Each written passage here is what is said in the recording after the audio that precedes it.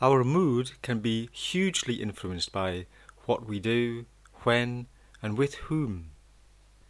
Keep a track each day of what gives you a feeling of achievement, a feeling of closeness to others, and enjoyment.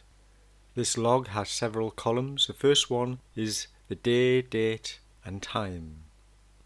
For instance, you could write down Monday the 11th in the evening, or Tuesday the 12th at 8 p.m. The next column is activity. What did you do and who were you with? For example, played smartphone games after dinner.